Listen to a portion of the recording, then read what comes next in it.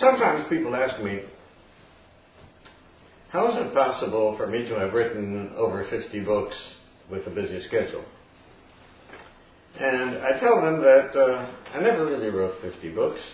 I wrote one book, but I wrote it in 50 different ways.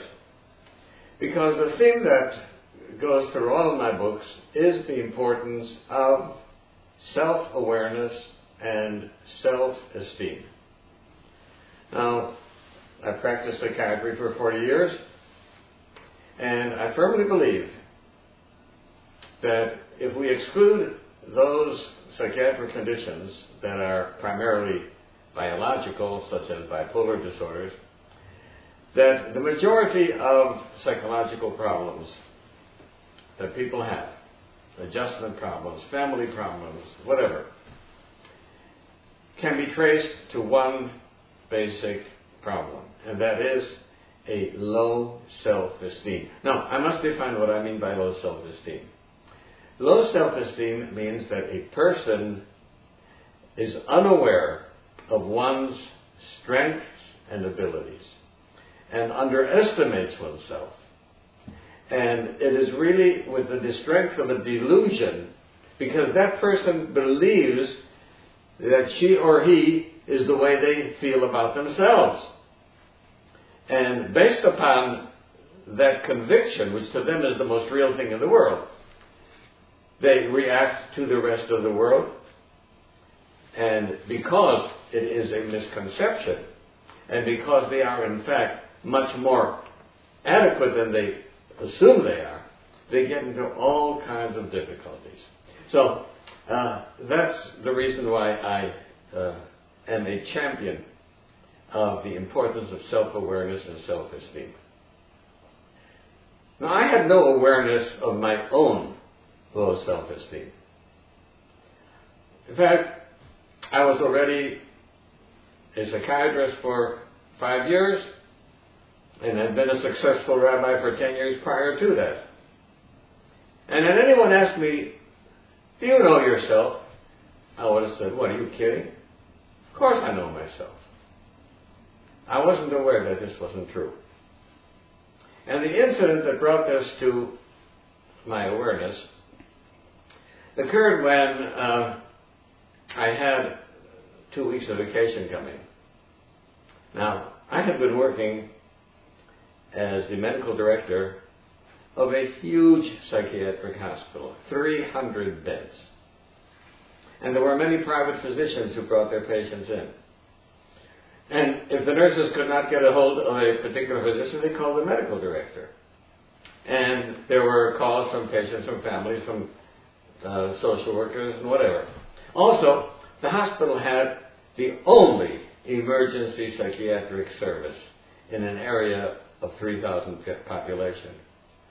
And it was a busy emergency room. And so on a good night, I would be awoken by the emergency room perhaps 4 or 5 times. On a bad night, it could have been 12 times or even more. And it was really a tremendously stressful position. And when vacation time came up, I decided I needed a perfect rest. I didn't want to go sightseeing, didn't want any activities. My concept of vacation was pure relaxation. I'm going to draw the blinds and sit in a comfortable chair, put my feet up on an ottoman, and breathe. And we're going to do that for 2 weeks. Well, all of the possible vacation spots seemed to be too busy. And finally, I decided on Hot Springs, Arkansas, because this was an isolated place and there was really nothing to do there. And there I could have my perfect, undisturbed rest. Now, Hot Springs, of course, has the mineral springs and the mineral baths. And people swear that these are curative. And because I had been a chronic back pain sufferer, I felt that while I was at Hot Springs, I might as well enjoy the curative baths. Well, in the morning, the attendant took me into this little cubicle, gave me a couple of glasses of mineral water to drink, and showed me that the tub was full of hot water that was heated by the earth. And I got into the tub, and he put on the whirlpool, and I relaxed. And this was wonderful. This was paradise. I could not be reached by anybody, not by any doctor, not by any patient, not by a nurse, my social worker, not by a lawyer, not by a probation officer. I can't be disturbed. This is what I wanted. And here I am in this wonderful whirlpool. What could be better than that? After about 5 minutes, I got up and I said to the attendant, that was just what I was hoping for. The attendant said, well, where are you going, sir? I said, I don't know. What do I do next? He says, well, after the whirlpool, you go into the cooling off room, and then to the massage, but first you must sit in the whirlpool for 25 minutes. I said, why? He says, because that's the way the treatment works. I went back into the whirlpool, and 5 minutes later I got up and I said to the attendant, look, I have to get out of here. The attendant said, well, if you do, that's the end of it. You don't go for the treatment. Well, since I didn't want to lose the treatment, I went back into the whirlpool for 15 minutes of absolute hell. It was a torture. Later that noon, I realized that I had a rude awakening. I had taken 3 years of constant stress day and night and survived it without difficulty. But I could not tolerate paradise for more than 5 minutes. Something was wrong. When I came back, I consulted a psychologist friend, and he said to me, look, if you were to ask people how they relax, one person will say, oh, I like to read a good book. Another person will say, I like to watch a good program. Another person will say, I like to do needlework. I like to play golf. He said, you realize that all of these people are telling you what they do in order to relax. But relaxation is not doing. Relaxation is an absence of doing. Now, what these people are referring to is not relaxation, but diversion. And those are fine diversions. But let's not confuse diversion with relaxation. Now, he says, when you were in that little cubicle in the whirlpool, you had no diversions. There was nothing to do, nothing to listen to, nothing to look at, no one to talk to. You were left without any diversions. And when you were bereft of all diversions, you were in the immediate, intimate company of yourself. You know, it's very unpleasant if you're in a small room with someone you don't like very much. And that was a revelation to me, that there was something about myself that I did not like, so that I could not be comfortable with myself for more than 5 minutes. That was the beginning of my investigation as to what is it that I think about myself? Is my self-concept true? Why don't I like myself? And I then set on a course of trying to find out who the real self is. Now, I did talk with the psychologist a number of times. But I must admit that most of my self-awareness came from my involvement in Alcoholics Anonymous. Because I was involved in the treatment of alcoholism, I began going to meetings of Alcoholics Anonymous. And I discovered that they have a 12-step program for recovery. One of those steps requires doing a thorough, fearless, moral inventory. And I decided this is important to do. And so I did a moral inventory, and I had somebody look at it. And it was edited, and I repeated it 6 times until the person who I submitted to was satisfied with it. One of the reasons was that initially, in doing the moral inventory, I had pointed out every mistake that I ever made.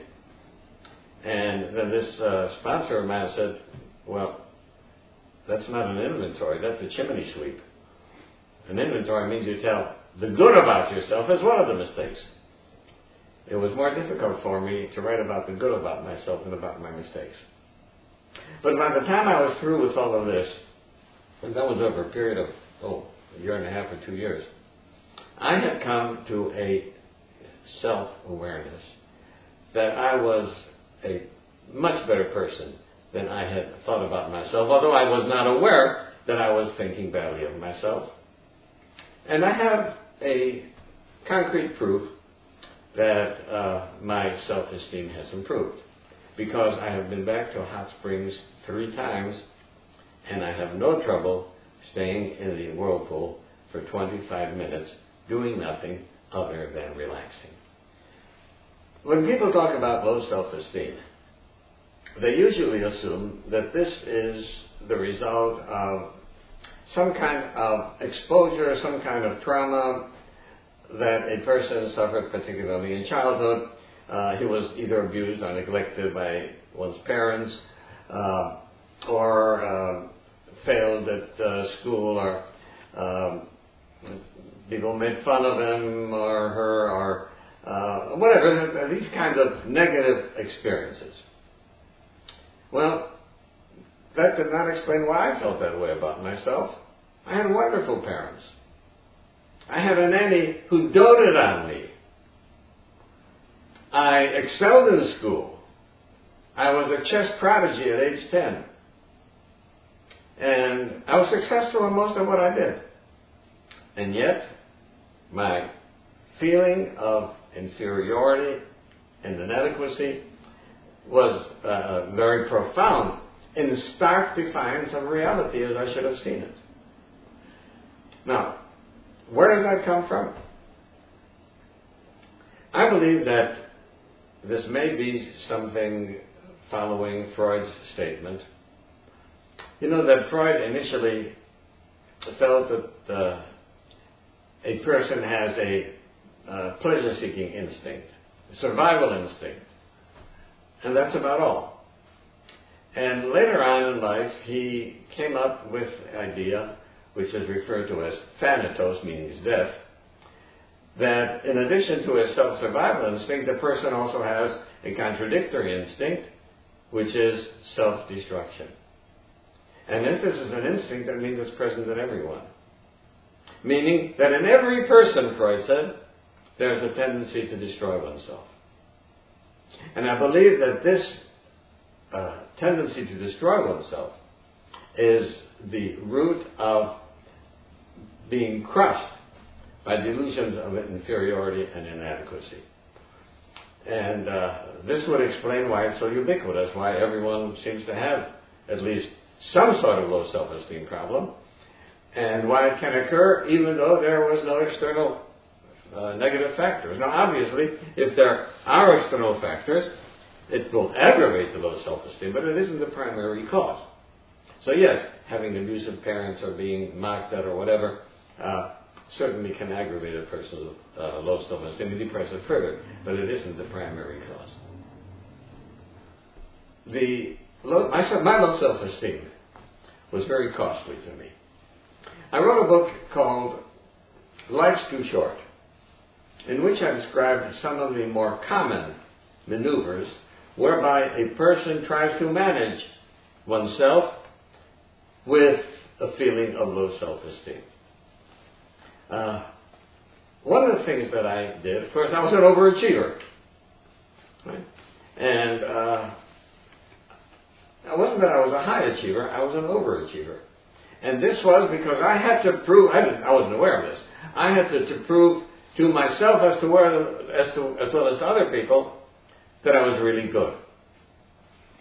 Now, you'll say that was not a destructive drive, but it can become a destructive drive when it is for a delusional purpose. I was a bragger. I had to tell people, and I make up stories to show how great I was. I'm talking about when I was in grade school. Later on in life, I was very sensitive. I could not tolerate any criticism. Constructive criticism, hit at my very source. Because I believed that I was inadequate and inferior, any kind of criticism would just reinforce that feeling, and it was terrible. I didn't realize, of course, that constructive criticism is what enables a person to grow. And if anyone in any way criticized me, I hated that person. I didn't want anyone to show me up for what I really was. I went out of my way to do things for people and became the world's greatest people pleaser, because I was convinced that there's no reason why people should like me. In fact, if people really get to know me, they'll reject me. But the feeling of rejection is so painful that I had to do something to avoid it. And what I did was I tried to ingratiate myself to other people by doing things for them. I became a people pleaser, and that was costly to me and costly to my family, because I was too busy trying to protect my fragile ego. So those were some of the things I did. I had an intense fear of failure. Now, no one likes failure, but you can't go through life without failures. But if something did not succeed, I was devastated. Let me give you an example. I gave 2 lectures at a course for therapists who were in the course for continuing education. 110 therapists attended that course. Now, after they finished the course, they had to fill out an evaluation form, and a month later, I received a packet of 110 evaluation forms. And as I looked through them, they were all glowing, telling about how wonderful my lectures were. 109 glowing reports. 1 negative evaluation. And I was crushed. I went around depressed for 3 weeks because one person had said something negative about me. Now, later on, after 3 weeks, it occurred to me that 109 to 1 is not a bad score. And that probably that person, the reason he was critical of me then and saw me as negative, probably had an off day and didn't see anything as good. But that's not a normal reaction. Now, I still have my reversals and setbacks today, and I submit a manuscript to a publisher, and I get it rejected by 15 publishers. That's not pleasant, but it doesn't bother me. I don't like it, of course, but I really end up feeling, not my fault that the publishers don't have good sense. I know that my stuff is good. So it is now totally different, and those kinds of reactions that I described to you, those reactions to low self-esteem are very costly to oneself and to one's family. As I said, I excelled in almost everything I did. And there was no way that anyone could think about me that I had a low self-esteem. My reality was that I was successful. My reality was that I was superior in many ways. And even I could see that. But the fact that I saw it did not change the way I felt about myself. And this is what's so elusive and tricky about self-esteem. That a person may be multiply degreed, may have great competence, may be a doctor, a lawyer, or a CEO, whatever, highly successful, and still walk around with delusions about oneself that can seriously affect how one behaves, how one acts. Because the feeling of low self-esteem is mostly an unconscious feeling. A person is not aware that one feels that way about oneself, and is not aware of the maneuvers that one takes to defend oneself, or in some way to manage the feelings of inadequacy and low self-esteem. So that all of these years, until age 38, that I was walking around with low self-esteem, and I was doing these defensive things which were costly to me, I had no idea that this was so. And of course there was no one who could point that out to me. The awareness of my having had a low self-esteem has changed the way I behave, but has not changed my course in life. I mean, this came after I was in my career as a psychiatrist, and I have remained in that, and I did not make any significant changes, except that, for example, I stopped being a people pleaser. Now, if somebody would have asked me in those days, would you please do this for me? There was no way I could say no. I couldn't refuse to do anything that anybody wanted of me. But they would not like me. I have to do something, whatever they want, in order to please them. And these things were unrealistic. And nowadays, if someone asks something of me, I'd certainly like to accommodate. But if I can't, I have no problem saying, I'm sorry, I just can't do it. I welcome criticism. I realize now that constructive criticism is the only way I can grow. And so when I submit a manuscript and I get comments, and critical comments, I'm happy that I have them. I look for them. That couldn't have happened before. So there have been ways in which life has become much easier, much less difficult than when I had to go around protecting my fragile self-esteem. I think it must be realized that 38 years of negative feelings are not going to be eradicated or changed in a day or a week or a month.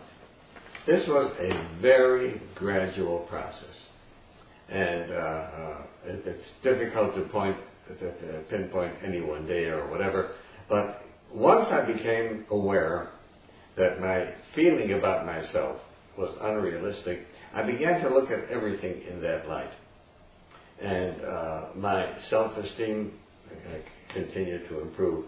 I think the first indication of it was, as I mentioned, when 2 years later, when I went back to Hot Springs, and I was able to stay in the tub for 25 minutes.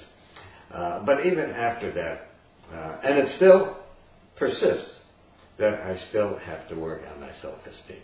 And I'll point out in a moment why that is. I'll point out the difference between relaxation and diversion. Now, in no way does that mean that diversion is bad. We all need some kind of entertainment, some kind of amusement, and that's a healthy need. But it is not relaxation. I think a person should be able to do both. And I tell people, if you really want to know whether you have a good feeling about yourself or not, do a simple experiment. Sit in a quiet room, close the blinds, turn off the stereo, turn off the television, sit on an easy chair, close your eyes, and breathe. And see how long it is before you have to get up and do something. If you've got a good self-esteem, you should be able to sit comfortably, doing nothing, not being asleep, but comfortably relaxed for 10 minutes. And if you find that you can't do that, you probably have the same problem that I had then. Now, self-esteem, I think, is tied in to sense of responsibility. I think that the more we are aware of our strengths and abilities, the greater we have an obligation to fulfill them. The great Rabbi Dr. Salant said, I know that my mind is equal to 1,000 other minds, but therefore my obligations are 1,000 times as great.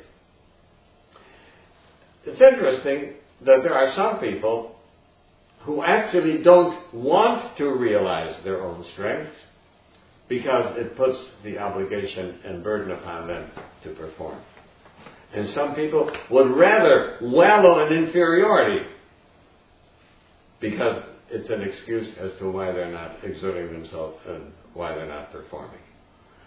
Now, the great Musar ethicists were very clear about saying low self-esteem is not humility. Low self-esteem is a delusion and it's not a desirable trait, whereas humility is a very desirable trait. So humility means knowing the truth about oneself, knowing one's strengths and knowing one's abilities, but not thinking that therefore that makes me a more worthy person than someone else. Okay? And humility means I do everything I can, I exercise my strength, right? But I still respect other people and I don't put myself above them. That's humility. And in fact, you can't really be humble if you don't have good self-esteem. One might ask, how does relaxation fit into a Torah lifestyle? Well, we have to realize that a Torah lifestyle requires optimum health. And anything that detracts from optimum health is antithetical to Torah. For example, the great sage of Chafetz Chaim would come into the Bismedlis to the study hall at midnight and tell all the students to get out and go to sleep. He said, trying to study until 2 o'clock in the morning, you may think it's good, but it'll leave you tired and exhausted for the next day and you won't be able to concentrate. So that a person has to have a healthy amount of rest, a proper judicious exercise, and judicious relaxation, and judicious diversion in order to be in optimal condition. And you have to be in optimum condition in order to be able to do the best in your observance of Torah and mitzvahs. I guess one could ask, do I look upon this experience as something which Hashem wanted me to go through in order to be able to teach people about their self-esteem? It's comforting to think that that's so. I can tell you this much. My first book on self-esteem that was written for the Jewish population was a book entitled Let Us Make Man, where I talk about the need for self-awareness. I can't tell you how many people have told me that that book made a change in their life. I've since then written other books, again, elaborating on that theme. But I very much may feel that perhaps I was a shaliach to be able to bring a comfort to people who suffer from low self-esteem. Whenever I lecture about self-esteem, invariably someone will ask, well, what can we do to give our children self-esteem? And my answer to that is you can't give your children self-esteem. All you can do is to provide them with circumstances that they will be able to develop their self-esteem. And I suggest, for example, that, we catch our children doing something wrong. Catch your children doing something right 3 times a day. Children do things that are right, but we don't pay attention to them. We only pay attention to what they do that's wrong. And so we emphasize the negative instead of the positive. I think children need love, and children need unconditional love. I think that there's a way to discipline children without putting them down. My father, for example, used to say, when he disapproved of something that I did, he would say, why are you doing something that's beneath your dignity? In fact, if it wasn't for that, my self-esteem would have probably been much worse. I think that was a saving grace that my father disciplined me in that way. So we have to be careful. You never tell your children, you're bad, you're stupid. If you're disciplining the child, you say, what you did was wrong, but not you are bad. Don't make a statement like that, right? You can tell them the act that you did was not appropriate and have it as a learning experience. I also strongly suggest that parents and teachers read a book, not one that I did not write, read a book entitled Building Self-Esteem in Children. The author is Patricia Burney. She's an excellent child psychologist and also a teacher. And she has some very good insights for parents and teachers. One of the problems in our educational system is that, first of all, we are overwhelmed. Our teachers are overwhelmed with work, it would be ideal if they could develop a relationship with each child. But circumstances make it so difficult. I think, though, that to the extent that that is possible, teachers should develop a relationship to their students. And schools should foster such relationships so that a child feels that she or he is appreciated. Now, we have to be careful because the standard in some schools is such that there's some children who can't keep up to it. And we have to then see how to individualize our educational system to allow those children to achieve up to their potential and to realize that a person who has achieved one's potential or is working toward achieving one's potential is as deserving as someone of a much higher potential. We should not be guided by the end result of what grade a person gets, but rather by the effort that a person puts into it. And I think that requires a change in philosophy of our educational system. If a person sees the problem oneself, I congratulate them. Then you are where I was in the Hot Springs episode. And if you're aware that you have a problem, then you have to begin doing things about trying to enhance your self-esteem. Read up on the problems of self-esteem. There are suggestions in the books on self-esteem on what you should do. Some of them are, like one book that I wrote, 10 Steps to Being Your Best, gives you a program of how to work at it. And if you work at it, instead of just reading the book. But if you really put your energy and diligence to work at it, it can help you with improving self-esteem. But sometimes books are not enough, and one must look for a therapist to help with self-esteem. What about if you say that someone that you know is suffering with low self-esteem? It may be quite obvious. You may tell them so. You may tell them, look, you're a much better person than you give yourself credit for. And if you don't feel that way, maybe you ought to look into it and make some pleasant discovery about yourself. The problem is that even though that's very reasonable, that the low self-esteem is not a logical condition. And if a person has the delusion that she or he is negative and inadequate and inferior, that to them is more real than reality.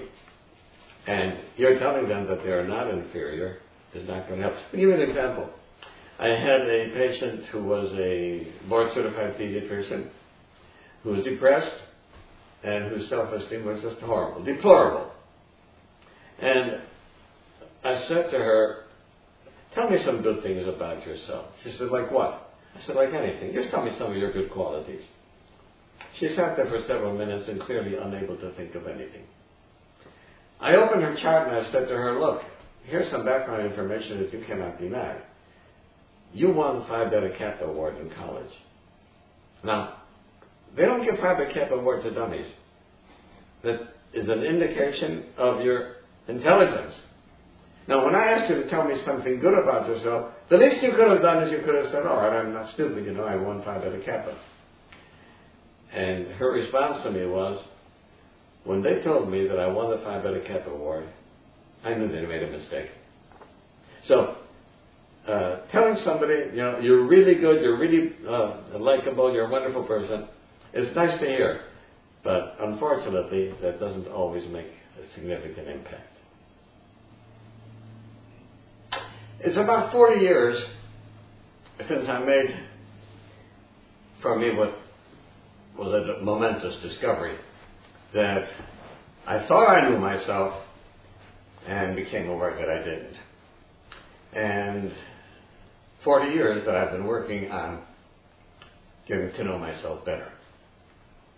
Now, it's important to realize that after a person works and develops a better self-esteem and has a good self-image, that there are still occasions when that feeling of inadequacy and inferiority and all that goes along with it may come back.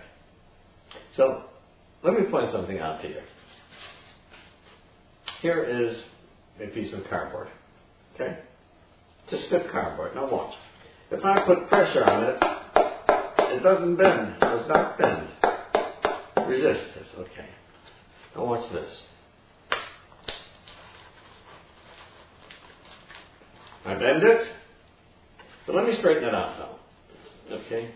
Now, it's perfectly straight just like it was before. There's one difference. There's a crease. That crease is a weak spot.